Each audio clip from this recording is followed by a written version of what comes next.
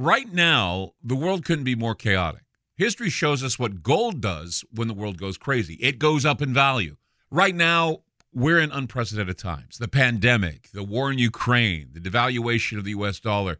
Gold and other precious metals are a defense measure against the hyperinflation that's happening right now. So, what can you do to protect yourself?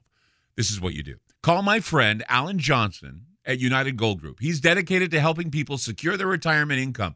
He'll help you with gold, silver, and other precious metals and show you how to set up your own self-directed IRA. Safe and secure, United Gold Group makes gold ownership easy and affordable. There couldn't be a better time. Call now and get a Silver American Eagle proof set with a qualified IRA. Call 800-753-8534. Again, that's 800-753-8534 or visit UnitedGoldGroup.com. I'm Clyde Lewis, and you're about to listen to a sample of today's Ground Zero show. If you'd like to hear the podcast in its entirety, sign up at aftermath.media. I'm Clyde Lewis, and this is Ground Zero. The number is to call tonight, 503-225-0860. That's 503-225-0860. We are live tonight after taking a day off for Halloween. We needed it because there was a lot of hard work and exhaustion that went into Friday's show.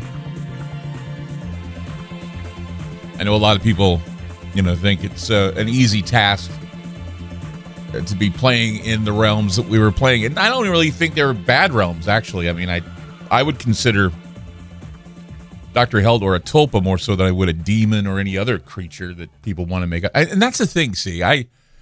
There's a struggle here. I think it's a struggle between what I know and what some people think they know. And well, what I mean is, when people share thoughts, when they speak to each other, or when they can conduct that, is, they do something that would be frequently repeated over and over. They repeat something over and over again, and they repeat it so much that they believe it, and it becomes automatic. And it's basically a habit. It's a social habit.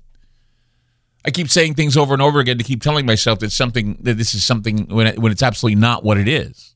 And I get that all the time when, we talk about Ouija boards and we talk about tarot cards, we talk about all that stuff. Well, a lot of these habits, when people start speaking about things they know nothing about, they eventually fade away.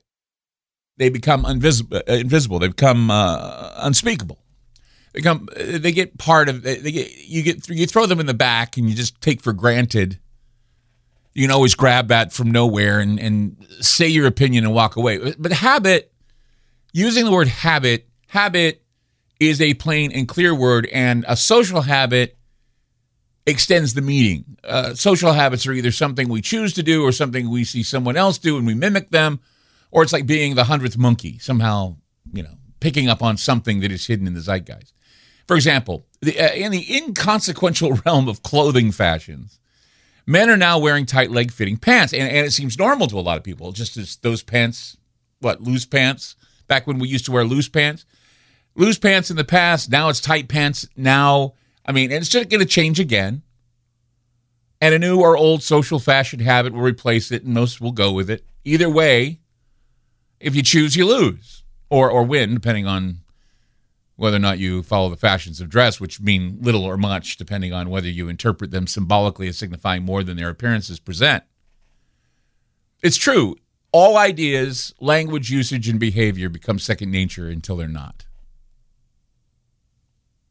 We also can now count on algorithms that force us into choices that we never really have thought about, whether it's buying a product on the internet, choosing a candidate for office.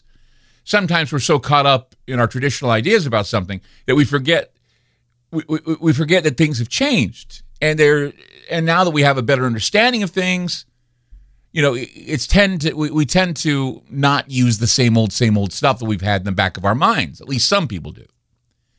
Some people learn new things and they experience new things and they may have a better understanding of things and they're not as scared anymore. Especially when it comes to something like the paranormal. And I'm seeing that many people are throwing the word demon around to identify everything that is a connection to the paranormal. Aliens are demons.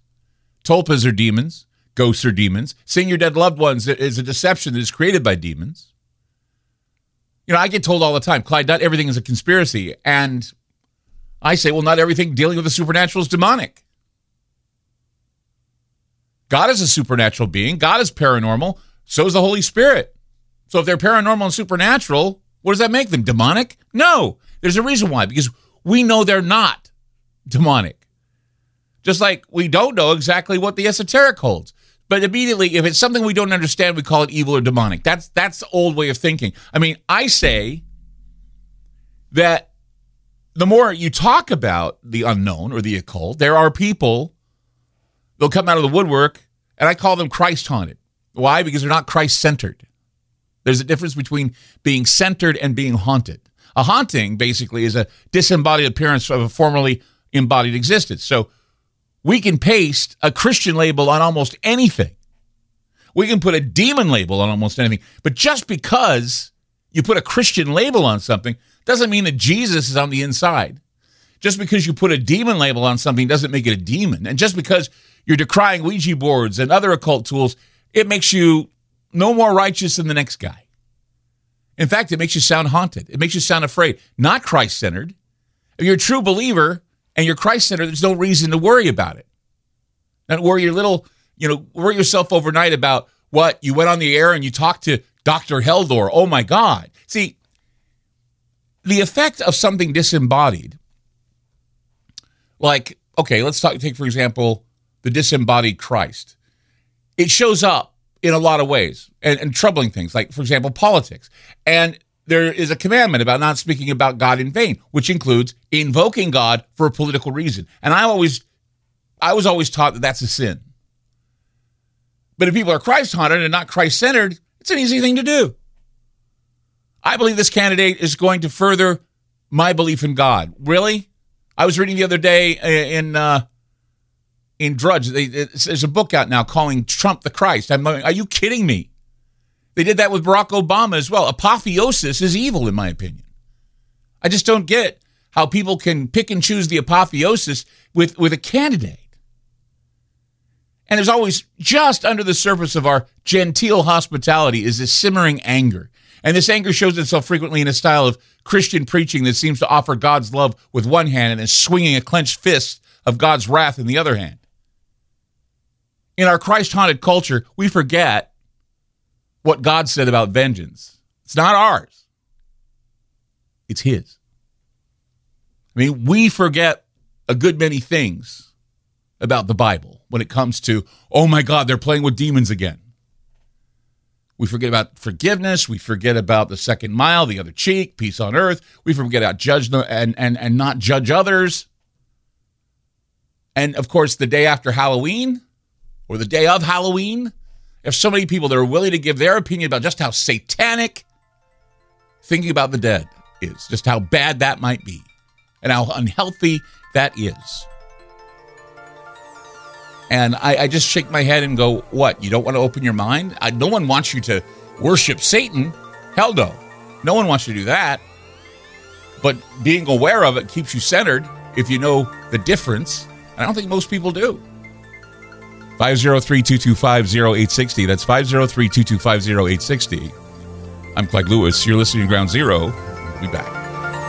You just listened to a segment of Ground Zero. If you'd like to hear previous shows along with having access to our online library and social media platform, sign up now at aftermath.media. It's only $10 a month, and there's also yearly specials to fit your budget. Again, go to aftermath.media. I'm Clyde Lewis, and thank you for supporting Ground Zero.